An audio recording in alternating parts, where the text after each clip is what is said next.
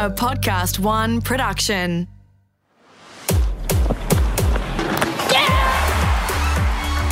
Hey, I'm sports journalist Sam Squiers. Welcome to On Her Game.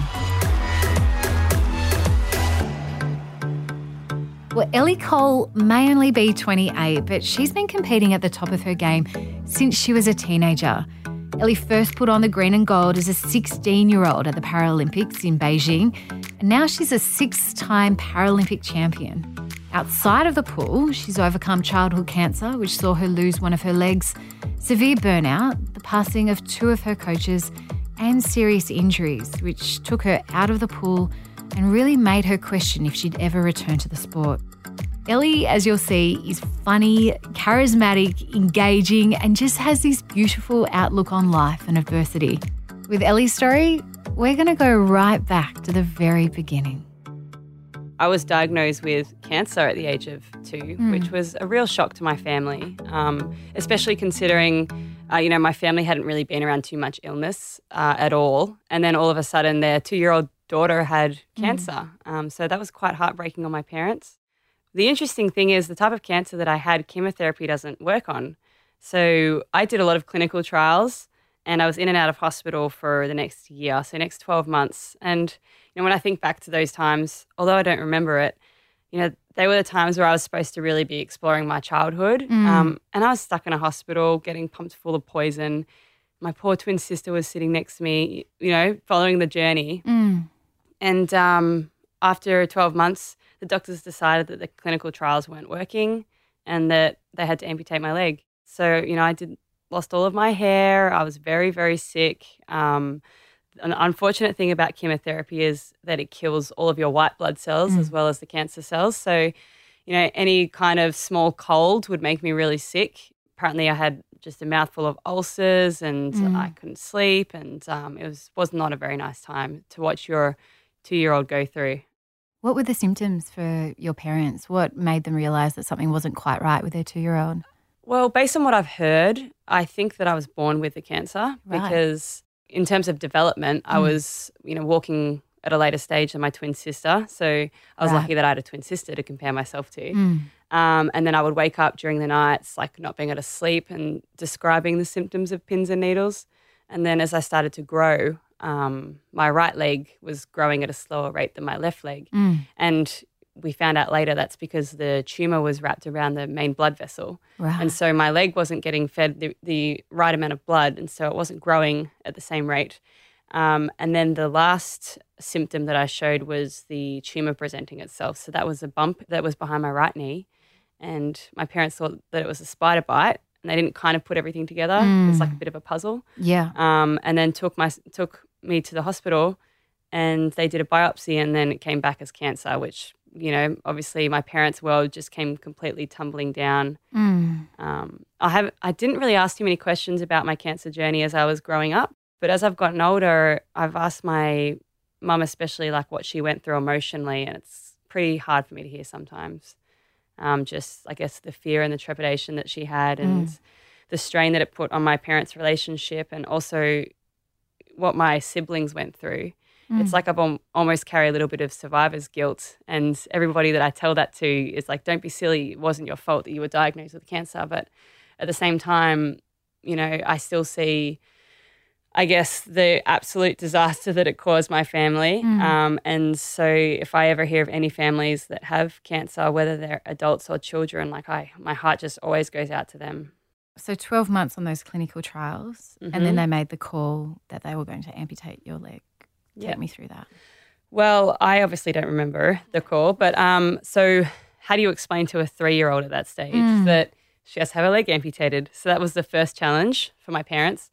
When I was going into the surgery, I didn't really know what was happening.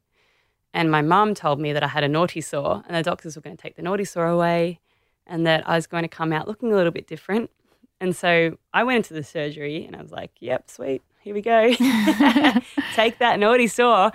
And I was one of the very first children in Australia to be fitted with a prosthetic leg whilst in surgery.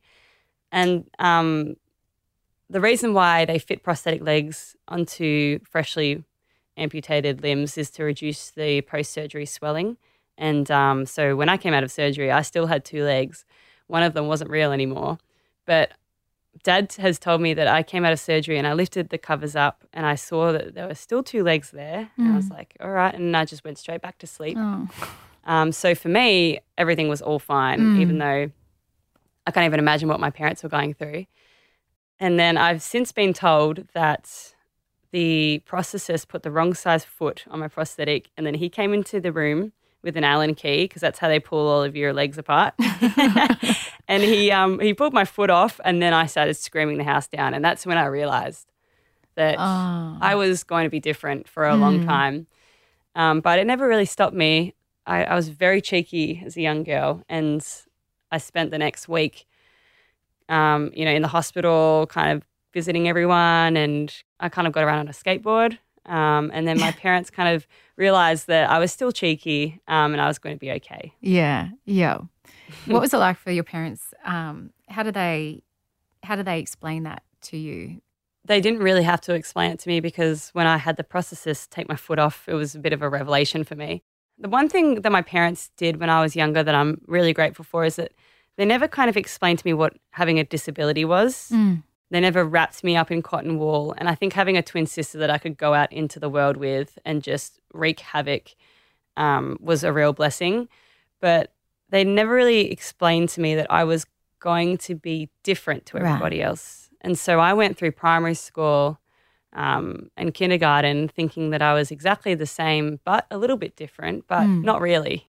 So for me, not having my parents tell me that I was different time and time and time again kind of reinforced to me that I was the same as everybody else. But if you flip the coin over on that, it's made me really upset to see when I first started Paralympic swimming, how Paralympic swimmers were treated or how Paralympic athletes were treated in comparison to Olympic athletes. But, the times are changing and it is getting better, and it's something that I've fought for since I was 14 years old. So yeah. What was it like then growing up with one leg in the early 90s? Oh, my God. I can't even begin. Okay, so when you're in the early 90s, prosthetics weren't what they are now. Right. So right now I'm walking on this leg that was made by the US Army. It's $160,000. It's got computers in it. I know, I didn't pay for it. It's got computers in it. It can go in water. It's pretty much like the Range Rover of prosthetics. Now, back when I first started being fitted for prosthetic legs, I was 3 years old. The only way that you could keep a prosthetic on to your body at that time was with these horrific straps that would go around your body. Is it like a belt? It was kind of like a belt. Yeah. So it's like a belt that had 3 different parts, and it would hold your leg onto your body, but every time you took a step, your leg would drop down a little bit, and oh my goodness. But that was the technology that was available at the time.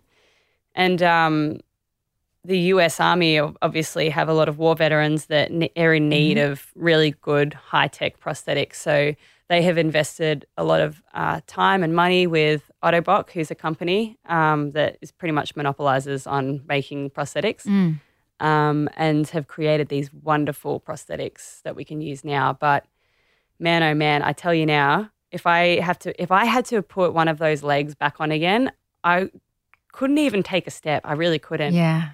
I actually put one of my old prosthetics on a year ago. This sounds really weird. Do you keep them? No, I don't keep them.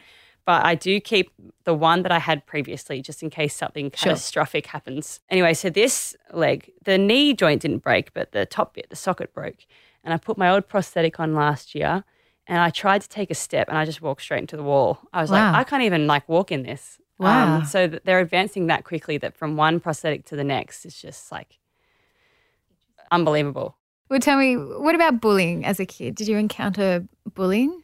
No, not really. One thing that I think about bullying is all about the attitude of the person who's being bullied.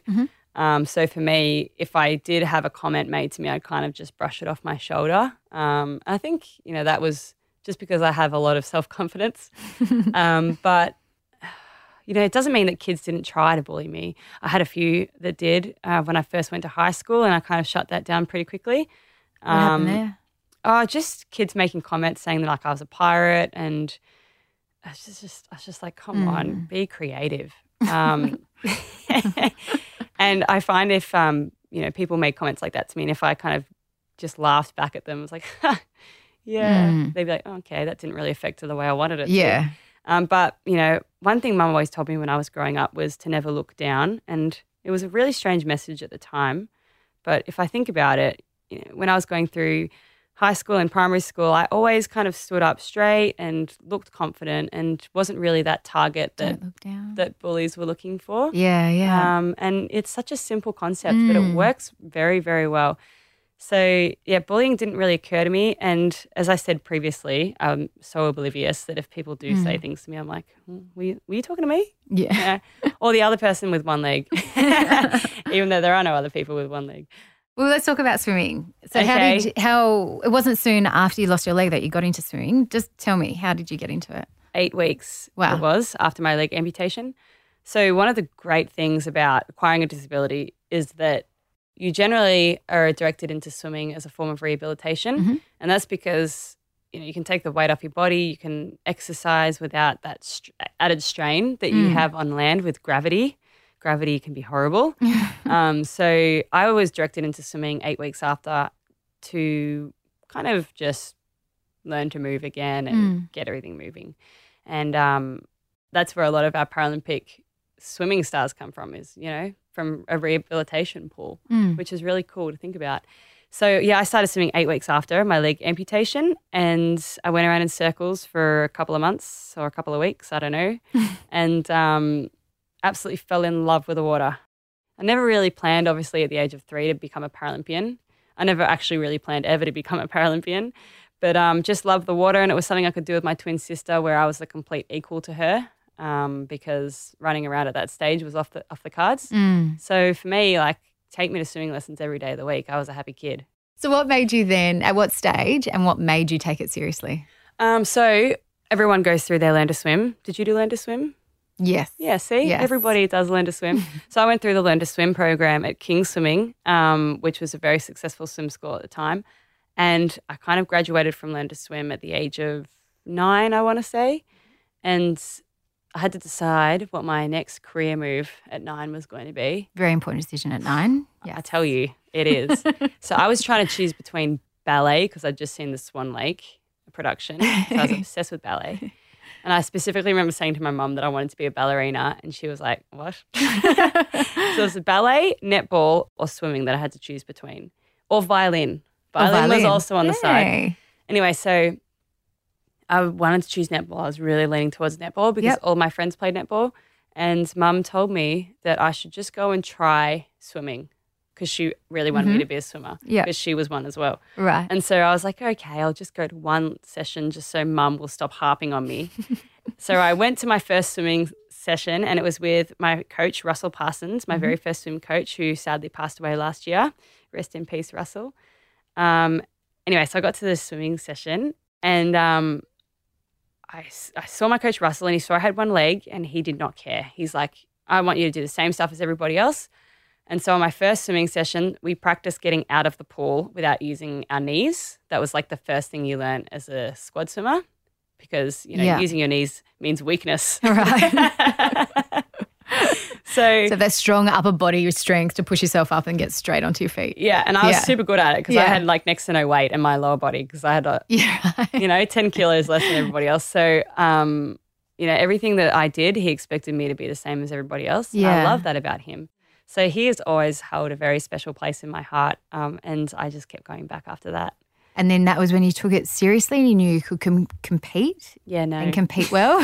When did that happen? So for me, swimming with Russell for the first year was just about having fun. And then I went to my first state championships and really enjoyed that, and found out that the Paralympics existed through my sports teacher. And so I discovered this world of Paralympics, and I went and told my coach at the time, who was Rob Moon, that the Paralympics existed, and there were people who were swimming who were just like me, and I got really excited by that concept. And I remember watching the Athens Paralympics. I was sitting in front of the TV with my legs crossed and like a straight back, and I just was blown away by these athletes. And so I went to my very first swimming competition right after the Athens Paralympics was on, and it was How old were you then? Oh God, I would have been about 11. Yeah, okay. And it was a Victorian State Championships, and my whole family came in my mum's, I think we had a Prado at that stage. my whole family packed into the Prado. I remember I was reading a book about horses on the way up and I was squished in between my sisters and I was so nervous. And I got to the state championships and all of these Paralympians had just returned from the Athens Paralympics. And I was like, oh my gosh, I'm racing against the people I saw on the television. Wow. And I said to my sisters, I was like, I'm going to beat all of them, all of them. And I dived in for my 50-meter freestyle and my goggles fell off. And I stopped, which you never stop when your goggles fall off. And I put my goggles back on and I kept swimming and I came last. Oh, so cute. I cried the whole way home. Oh, no, really? And that's when I was like, I'm taking this seriously. Right. I'm never getting beaten again. I got beaten like so many times after that. But the determination was there, right, from the outset. Big time. So you had never seen the Paralympics before your teacher said to you, hey, did you know this was happening? Never.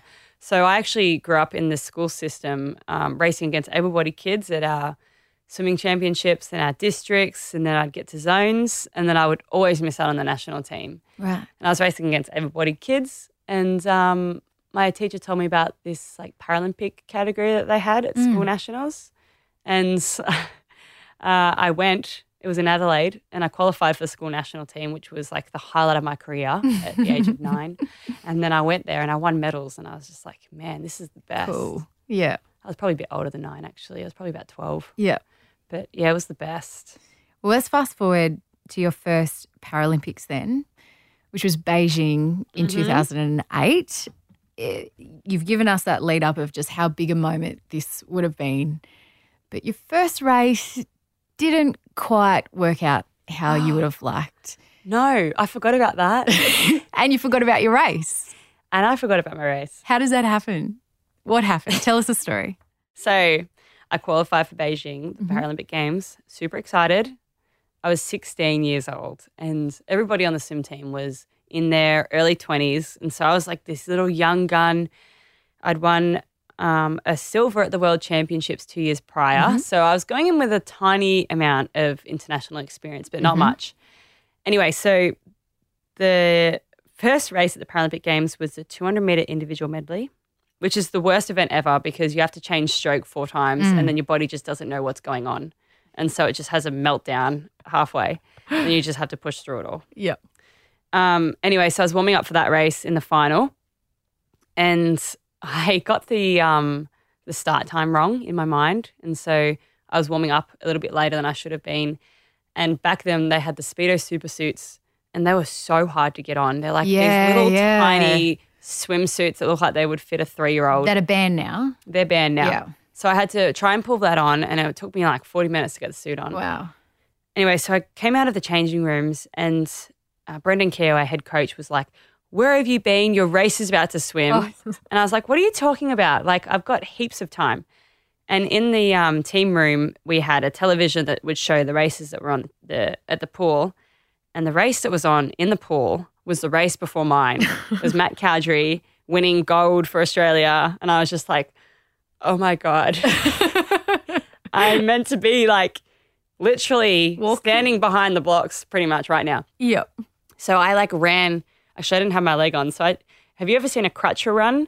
It's like you have crutches and you just like scurry as fast as you can and like you knock people in the shins and everything. I was like, get out of my way. I'm racing. And I got to the call room and I was like, Ellie Cole for Australia, let me in, let me in, let me in. And they were like, I'm really sorry, but we're not allowed to. Like you missed your mark time by 20 minutes. So I was like, oh God. Anyway, so I went out of the call room and my coach was there, Rob Moon, and I just cried into it. Like he just hugged me and I just cried. Because at 16, you know, you dream of this moment and you miss it because you're terrible at life management skills. Like, you know, it's ridiculous. But you still won medals at 2008 Beijing Games. Yes. So if I like wind back a few years from 2008, my biggest competitor and my overall all-time hero and still is was Natalie Dutoit, who was a South African swimmer. And she was like, oh, my God, like she was just I can't even talk about her now, and I'm 28. So she was just, I would kiss her shoes if she walked into the room right now. The queen to you. She is still a queen to me. So I was racing against her, and all I wanted to do in my whole swimming career was beat her. And I was racing against her in Beijing, and she beat me by like 6 body lengths, and I won a silver medal. I was so happy with the silver medal. And I was like, I'm coming for you, Natalie. I'm coming for you. 100 metre back, that was? Yeah. No, it was 100 metre butterfly. Butterfly. I can't even remember. One thing you'll find out about swimmers that have been around for a long time is that everything kind of blurs into one. So 100 metre butterfly, it was the only good 100 metre butterfly race I've ever done in my swimming career. I haven't gone anywhere near that time since. Yeah, right. So I won a silver, and I was so happy just to be racing in the same pool as her. That's cool. And although I'm like a 6-time Paralympic gold medalist now, if I still raced against Natalie and she was still swimming, I would still be like, I got to race against her. Yeah. Well, it's interesting you should bring that up because we're going to move on to London and she is a part of this story as well. It was a bit of a turning point really in your career, wasn't it? But the lead up was anything but straightforward. Can you take us through that? So after I finished high school, I was invited by the Australian Institute of Sport to go and train in Canberra. And that was like winning a gold medal almost, because I went there on my year 6 camp and I saw the AIS and I saw the athletes and I just wanted to be an AIS athlete more than anything. When I got my scholarship paper, I was so excited. So I packed up my parents' car and they drove me up to Canberra from Melbourne. And I remember playing Highway to Hell the whole way out there because I knew it was going to be a really tough time. Anyway, so I got to the AIS and I was so excited to be there. And I was in an apartment and I had 2 rowers in my apartment and a 400-metre hurdler. And it was like being on spring break for the first year. I completely took advantage of my scholarship and I was going out to this place called Mooseheads every Saturday night. And then I'd go to training on Monday morning and my coach would be like, why are your eyes so bloodshot? And I'd be like, I don't know, because I just turned 18. Chlorine. I know. I just turned 18 and I looked back at that time and I was like, you're an idiot for wasting that opportunity. Yeah. So I went to my World Championships, first year of being an AIS scholarship holder, and I swam so poorly that our head coach asked me to get a blood test because he thought I had something wrong with me. Oh, no. And it was just because I had not put the work in. And I was so disappointed in myself that I went back to Australia and was like, I'm going to give London like an absolute everything I have. Like I want to beat Natalie Dutoit. Like it's my goal. It's my dream. I have the team around me to support me and help me do that. And you're going to Mooseheads on Saturday nights, you know? So I was like, okay, your teenage years are over. It's go time. And so I didn't miss a training session for like 2 years. So we're training like 15 times a week or something at that Didn't stage. step back into Mooseheads? Nope. I was like the pinnacle of what an elite athlete was. I was making sure my nutrition was right. I was getting all my training sessions in. I was getting my recovery in, making sure I was doing really well at uni. Just trying to do everything as perfectly as I could. And everything was going so well until my coach decided that he wanted to leave the program. And this was, I think, about 7 months before the Paralympics. And I was just like, goodness me, like, I need a bit of consistency right now. Yeah. Anyway, so he left and we brought in a new coach, Steve Young, who he was so excited to be there. He wore his AIS uniform on pool deck. He wore it everywhere. Like if I went out for coffee with him, he probably would have worn his AIS uniform. So he was proud to be there. He was committed. Like he was everything I wanted in a coach. And he said to me one day at training, he's like, I will never miss a training session. Like I'm here for you from the start to the finish. I was like, this guy is the best. Like I'm so blessed. And then the next morning I went to training and he wasn't there. And I was just like, all righty, you're all talk, aren't you? Yeah. And I was a bit frustrated that morning. And, I was with my friend Tanya, who I mentioned before.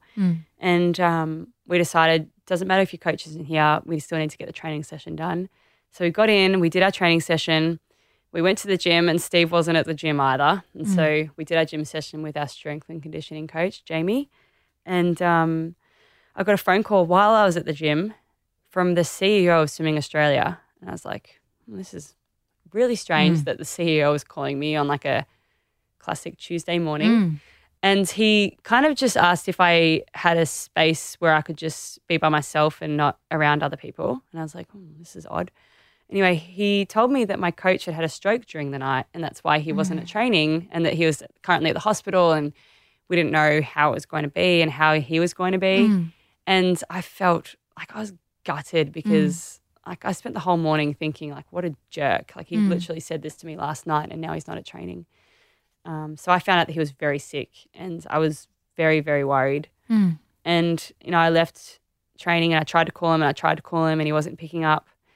And so the next few days were a little bit of a blur, but we started getting pieces of information filtering through on how Steve was going. He was still in the hospital. Turns out he didn't have a stroke. He actually had a grade 3 brain tumor. Oh, wow. And so that was an absolute kick in the guts for his wife, his daughter, the whole swimming community in itself. And it was really hard news for us to hear. And, you know, at that time, like I didn't even care about the Paralympics. Like I just wanted to make sure that Steve was okay. And so by this stage, when all this had happened, we had a few short months to go until London.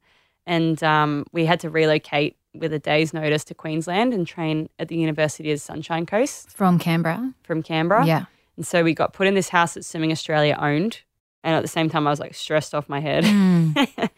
And I was just like, you've just got to get through this time. Like if you don't commit to all of your training sessions, Steve's going to be very upset at you. Yeah, right. And so I got through all my training sessions and unfortunately Steve was too sick to come to the London Paralympics. But I called him before I left and kind of told him that I was going to go over there and swim for him. And I did that and swam very well. And the greatest thing ever was coming home from London and going to visit him at his home. And he looked so sick. And, you know, you could tell he'd had a really tough couple of months. And to like be able to pull a gold medal out of my bag and to put around his neck was so cool. And I have like photos of him wearing it and he's like, he looked great in it. He suits gold medals like nothing else. Yeah, so that was really, really tough. And like I had a really tough time in the lead up to London with other things. And so after London, I was going to call it quits. And the day that I got back in for my very first swimming competition, like my first race after about 2 years out of the water, was the day that Steve passed away. So I don't know if that was like saying something to me, but yeah, he was another coach that holds a really special place in my heart. So there's 2 now. You get very, very close to your swim coaches. Yeah, I can imagine. Yeah. For gold, for London, that was 4 gold that you brought home? Yeah, 4. 4 gold. 4 gold. So I was going over there hoping to win 1. Yeah. I came home with 4. Like I was over the moon. I was just like, life is the best. And one surprise was the 100 free as well. It wasn't your normal, wasn't your pet race. No. So I had 2 real surprise gold medals. So one of them was 100 meter freestyle and it was a real bittersweet moment for me because it was the last individual event that I had on my swimming calendar for the Paralympics. And I was going to be racing my hero Natalie for the last time. And she was retiring. She was retiring. Yeah. I'm still gutted. I'm so gutted that she retired. Anyway, so it was the last time I was ever going to race her. And so I was really upset going into that race. Like, and when I say I was really upset, I was tearing up in the call room because I was talking to her and I was like, I couldn't stop thinking about how this is going to be the last time that I'm going to have this moment with my ultimate hero. And I remember lining up to walk out into the stadium, which, by the way, is the coolest thing you'll ever do. So I was lining up. I could hear like the crowd going and everything roaring. And all I could think about was like staring at the back of Natalie's head being like, this is the last time. Like, this is the last time. So you're not even thinking about the race. No. You're just thinking about her. Yeah, which is probably a really good approach. Wow. Yeah. So we walked out, like the crowd's cheering. I can pretty much hear my mum separate from the rest of the crowd because she cheers a little bit louder than everyone else. And all I could think about was Natalie. And on the take your marks, I like had tears in my goggles. Oh my God. I was beside myself. And I dived in and I was like, just swim as fast as you can, but, you know, stick to your race plan. And so I stuck to my race plan pretty well. And then on the way back in the second 50, so we had 1 lap to go, I was breathing on this side that Natalie wasn't on. And there was this Chinese swimmer who was 2 lanes over from me. And I was like, just stay in front of that Chinese swimmer. And so I was like just digging deep and just like kind of muscling through and giving it everything I had. And then I touched the wall and in London, if you win a gold medal, your block illuminates with one light. And then if you win a silver, it's 2 lights. And then bronze is 3, obviously. And I saw one light and I was like, wow, like what? And then I heard my mom screaming and I was like, oh, like she was happy because I obviously won a medal or something, but obviously it wasn't gold, like there's a faulty block or something. And then I kind of looked at Natalie and she just looked gutted. And then I looked around at the scoreboard and I won the race. Like I'm still trying to comprehend, like still how I won that race. And then I was so happy because like it was unexpected and it was a really, really good feeling. And then I looked at Natalie and she was crying and I was just like, oh my God, I feel so bad. Her final race. I still feel really guilty. I have a problem with guilt from what I've been, since I've been speaking to you. It's come up a couple of times. Man, I felt so guilty. And like, what do you say to someone who has just finished like an unbelievable swimming career and then gets beaten, like just touched out on their last race? What do you say to them? I didn't know what to say to her. So I kind of just hugged her and she said like, great job. Like she's just so humble. Yeah. She said, great job. And we had the medal ceremony and it was like the most awkward medal ceremony I've ever done because I was standing in the gold position and I feel like I shouldn't have been there. Wow. And she's crying because she's finished this swimming career, which I know when I finish my swimming career, I'm going to be the same. And like we did our little lap of honor and I was still looking at her like, this is the last time I'm going to do a lap of honor with you. Stuff the gold medal. I'm just still fangirling. Yeah, it was super cool. So you had a bit of a setback after the 2012 games. Yeah. Talk us through that. That was real tough. Was it related with Steve as well?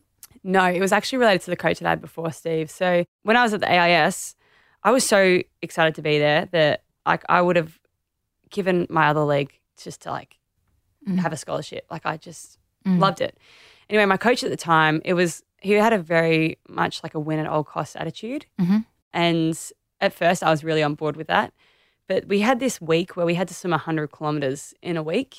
And so that's 10 sessions of 10 kilometres. How much would you do like on an average week? Like 50. Yeah. So it was doubling our load. Anyway, I got like 6 sessions in and it was getting to the point where the sessions were so long that if I didn't finish them, I had to come back after the gym, finish the session and then come back for the afternoon session and do another 10. Like it was just almost impossible. Yeah. Anyway, I got about 6 sessions in and like it was so unbearable to get through these sessions that I pretty much cried my way through the last 4. But I was like, win at all costs, do what I'm told, just get it done. And after that week, I had terrible shoulder pain. This was probably 2 years out from the London Paralympics. I started experiencing this excruciating shoulder pain where my shoulders would ache no matter what I was doing, whether it was writing, typing, swimming, washing my hair, like everything hurt. And this win at all costs attitude was starting to take its toll on me. And I would turn up to the pool and I'd tell my coach that my shoulders were sore and he would swim me through the session. Didn't particularly care too much that I was getting injured. And, now that I look back at those 2 years, what was actually happening was my tendons in my shoulders were tearing. So I had tears going through my tendons and my cartilage was peeling off. And like that's what was hurting was my bone was just rubbing against bone, which is obviously very bad for you. Anyway, I was having severe shoulder pain 2 years out from the games and my coach would just keep swimming me through. And I was so scared that I was going to lose my scholarship that I just did what he said. And I was 18, 19 at the time and I didn't stand up for myself. And if I had my time again, I would do it completely differently. But I didn't stand up for myself. My coach kind of told me, if you want to keep your scholarship, you have to keep training. And so it got to the point where I couldn't wash my hair because my shoulders were that bad. I kind of had to do this like bend over hair wash thing. And I remember sitting on a spin bike at training and I got hot and I couldn't even take my own jacket off. And then I would get in the pool and I'd swim another 5K. Wow. And to get through that and push yourself through that much pain for 6 hours a day for 2 years really took its toll on me. And by the time I got to the London Games, like, having my shoulder injuries and what happened with Steve and that whole experience, like by the time I finished, I was like so done with swimming that if I saw a cup of water, I would have like a bit of a panic attack. And I had to see a sports psychologist in the following 12 months. And she told me that like I had proper trauma from my experiences of like pushing myself that hard and just completely ignoring any part of my well-being. And, you know, at the age of 19, that's a really dangerous thing to do. Yeah. So I was in a really dark place after London and didn't want to see the water ever again. And you wanted to quit? I quit. I did quit. And for me to call the shots and saying I'm quitting wasn't a big deal to me. I was just like, I'm done. Like I really don't want to be here anymore. Like I can't even drink water. Like it's getting to that point. Yeah. And so I quit and I didn't want to see the pool ever again. And that was my swimming career done as far as I was concerned. So what did you do in that time? Well, I had to have my shoulders reconstructed because they were that messed up. And so I'd have both of them done. So I took a year out where I worked at Kathmandu, which is the best place to work, by the way. I just napped in tents all day. So I got like just a job at Kathmandu. I was living with mum and dad. And, you know, I went from all this glory to like just getting some job that wasn't paying very well and living back with my parents again. And I kind of realised that I didn't want to keep doing that for the rest of my life. And so I decided that I was going to relocate to Sydney. And I drove to Sydney and I got a job there the next day as a swim coach because that was the only thing I really knew how to do was to swim. And after my shoulder surgeries, Swimming Australia kind of wanted to keep me around because I just won 4 gold medals at the London Games. So they didn't kind of want to flick me off yet. Yeah. And they invited me on this Swimming Australia camp and I still had my arm in a sling. So I was just like, I can't swim, but I'll sit and watch you guys train, I guess. So I went on this swim camp and I thought it was ridiculous that I was even there, and it was at the AIS. And so I had really bad memories there, obviously. I was back there and I had my arm in a shoulder sling because of the AIS and what I'd been through there. So I didn't really want to be there. Anyway, I was kind of just watching my teammates train and wasn't feeling very good about myself or my prospects to return back into the pool. And we had Patria Thomas come into the camp and speak to our squad about her experience as a swimmer because she was the best. Yeah. Like I love Patria. And she told us all about how she had shoulder reconstructions. And I was sitting there and I had my arm in a sling from a shoulder reconstruction. And she was saying how she had her shoulders reconstructed and then she went to the Olympics the next year and won a gold medal. And I was like, whoa, like this could be my moment where I can get back in and I can, you know, potentially win another Paralympic gold medal. Yeah. So I was all for that. I went to the pool that afternoon. I took my sling off. Well, I called my surgeon to see if it was okay. And then I took my sling off and I've got this photo where I kind of like jumped out to the 5-meter flags and I did like my first stroke back into the wall and like it felt so good. Yeah. And so I was like, let's do this, let's win. But my body didn't remember how to swim and my mind did. And so it was a very slow process. How far out from Rio was that? This was 2 years out from Rio. Yeah. So we had World Championships like 9 months after I got back in. And I went to the World Championships and that was where I broke my first world record and I won like 2 or 3 gold medals or something. And I worked so hard to get to that point and I was so proud of myself. And people always ask, you know, what my proudest moment is in my swimming career. And for me, it wasn't winning Paralympic gold medals. Like it was getting back in after going through such a hard time. Not just throwing it away because the amount of swimmers and people that I've seen who are going through a hard time and they think it's too hard. For me, like it was just about going through the process. If you look at the bigger picture, that is so overwhelming. But if you just go, you know, one day at a time, like it led to my first and only world record for me. So I'm so proud of that. And then on to Rio for 2 gold, 3 silver and 1 bronze as well. Yeah, so there you go. You're now preparing for your 4th Paralympics in 2020, which is amazing. Yeah. But tell me, you touched on this earlier on and I wanted to go into more depth now, but how has that sporting landscape and the societal landscape changed for para-athletes in that time since 2008? Yeah, so, well, my first team was 2006 and back then I still didn't really understand what the Paralympics was. So to see where it's gone from, you know, being a child with a disability and not knowing what the Paralympics is, to all of a sudden, you know, you have Paralympians who are genuine sporting heroes. And one thing that I have noticed about the differences between the Olympics and Paralympics is that people who watch the Paralympics are really invested in the stories behind the athletes, not necessarily their sporting achievements. And so for me, like that's why I love being a Paralympian, because I get to spend time with like people like you couldn't even comprehend what they've been through. And they've kind of not cast it aside, but they've kind of used that to make themselves into a really strong, resilient person. And then they've channeled that into being an athlete, which is just the coolest thing ever. And like I train with the Campbell sisters, and I was chatting to Kate about this when I first joined the swimming program, like what the difference between Olympics and Paralympics is, because she's obviously an Olympian and I'm a Paralympian, and I was interested in her thoughts. And like, to be brutally honest, she was telling me that if she goes to an Olympic Games and she's expected to win and she doesn't, you know, she gets, I don't know, death threats, and she gets completely like ripped through the mud, and it's heartbreaking. Whereas if a Paralympian goes to the Paralympics and doesn't win, people seem to see the story and the person behind that. And like, I just wish people could do that with all athletes.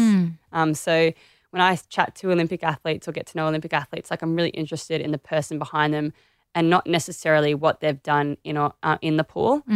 How would you describe that change in that sporting landscape, and that is it better now for para athletes, or what's the most kind of the current issues or the biggest issues affecting para athletes at the moment? I think the biggest issue that's affecting para athletes at the moment, and always has, is equality. Like for me, I train in an Olympic program, so I do the same amount of sessions as the Olympic guys. You know, I swim the same distances as them, the same time cycles as them. Yet when I go overseas, my championships necessarily isn't televised. And that can be really frustrating for me, because like I really want to promote the Paralympics and what we're all about, and it's really hard when some people aren't getting on board with that. So, you know, if we wind back to the Rio Paralympics, that was the very first Paralympics that was televised on commercial television and mainstream television. And that was such an exciting moment for us, because like some people didn't know what the Paralympics was. And they're turning their television on to Channel 7 and they see the Paralympics and they're like, whoa. And it's not necessarily that they weren't interested in the Paralympics, it's that they didn't know about it. And, you know, that's when social media is coming into play. You've got networks who are really interested in being involved, because like people are just loving it. And I think, you know, we saw how much people love the Paralympics at the recent Commonwealth Games in the Gold Coast. It's the only games where we have para athletes and Olympic athletes who are racing in the same team. And being in the part of the Commonwealth Games team was like super cool. It's really funny. After I finished competing at those games, I logged onto my social media, and I had so many messages from able-bodied kids who were like, I want to be a Paralympian when I'm older. Like, how do I become a Paralympian? And I was like, how do I break this to you? Yeah. And the most heartwarming thing that I've probably ever been through was we always get fan mail in like mass packages. So they come into like the mail center, and they all get grouped together. Anyway, so I got fan mail from these school kids all around the world who were watching the Commonwealth Games. And the coolest thing is that they were drawing stick figures of people on like wheelchairs. They were drawing stick figures of people with limbs missing. Like they understood what having a disability was at that age. And I was like, if these kids who are 4 or 5 years old are grasping the concept that, you know, this stick figure here who's missing a leg can be on a podium and be a champion, you know, that's going to completely change the entire world, and it actually will. And like, how can you not get excited about that? Do you like the word disability? Like some people get really offended at disability. I don't, because it's just what people have grown up with and what we're used to. People tend to be using the word impairment more now, which I think speaks more true to people. What I've found, you know, when it comes to disability, using the word disability and impairment, is that they are two completely different words. Because for me, having one leg, I necessarily don't have something that is disabling my ability to do something. I do have an impairment, but it's not disabling my ability. And what I found, you know, when it comes to disability is that it's other people's opinions and perceptions of you that tend to shape what your disability is. So if you take an example of somebody who's in a wheelchair and they go out into the community and it's not accessible for them, they're going to have a disability because they have a disadvantage. But if you made a community completely 100% accessible for everybody in a wheelchair, they will live the exact same life that you will live and they won't have a disability. They'll only have an impairment.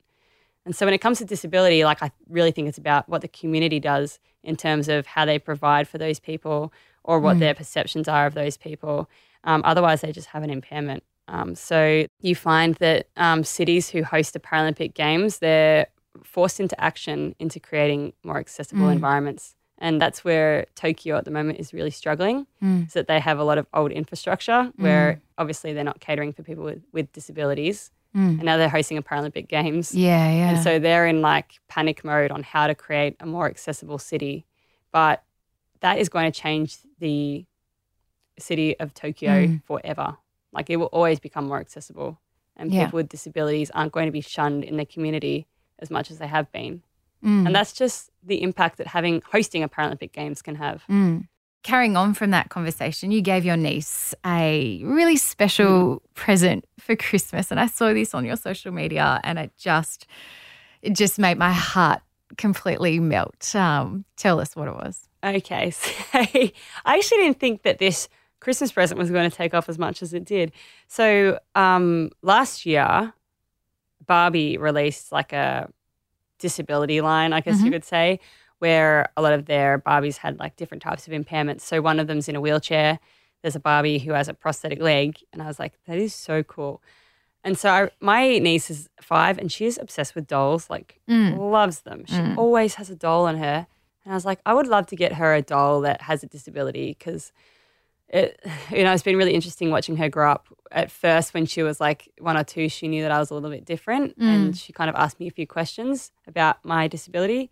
But now she knows how to put my leg on charge. Like she knows how to put my leg on. She asked me the other week if she could put my leg on for me. And I was like, this is super cool that you're learning how to do all this. Yeah.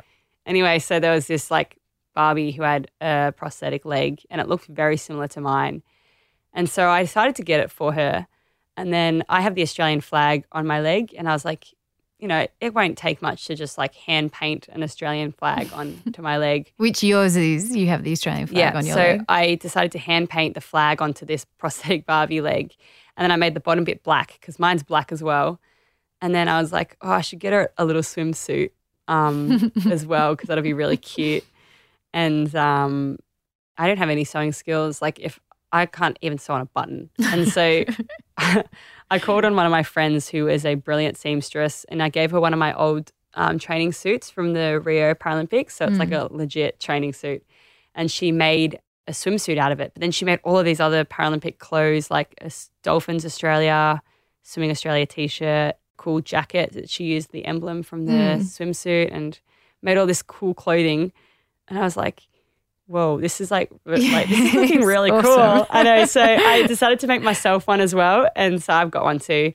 Nice. Anyway, I gifted this little Paralympic Barbie to my... Not just any, an Ellie Cole Paralympic Barbie. And so I was really nervous to have my niece open it. Like I was holding my breath a bit. Anyway, why, did you think she wouldn't like it? Or? Well, no, because she just got this thing called a baby alive right before she opened mine. Right, and she really, it's like this baby you can feed it talks and everything. And I was like, oh God, she's going to open like my crappy little Paralympic Barbie now. So I was like holding my breath and she opens it and she goes, Auntie Ellie, it's you. And she loved it. And she's like, how do I pull the leg off? And straight away, she's tugging on the leg. And I was like, don't pull it. The leg does come off. But I was like, don't pull too hard. You'll ruin the paint job. Yeah. And then I told her she's not allowed to play with it because I don't want her to wreck it. I was like, this Barbie has to sit on your shelf and you are not allowed to touch it. You went from cool auntie to cruel auntie in like she'll 2 seconds. She'll like it when she's older. That's awesome.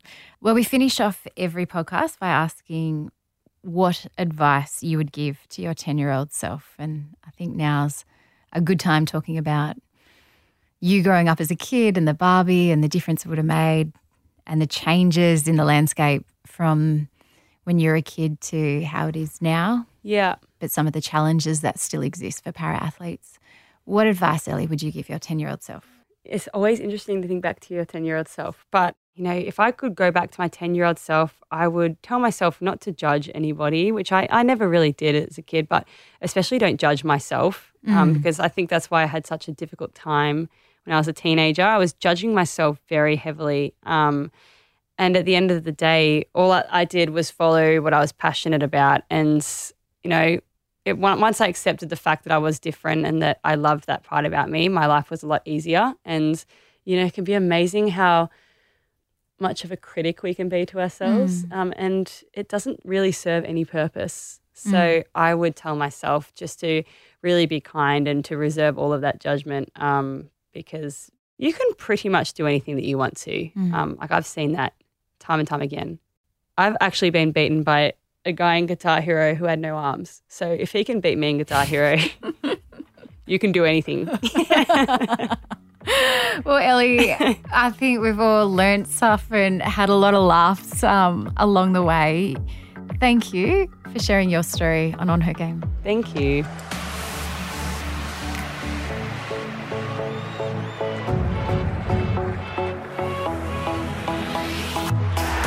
On Her Game was presented by me, Sam Squiers, and produced in collaboration with Podcast One Australia. Producer, Lindsay Green. Audio producer, Darcy Thompson. Executive producer, Jennifer Goggin. For more episodes, head to podcastoneaustralia.com.au, download the free Podcast One Australia app or search On Her Game podcast.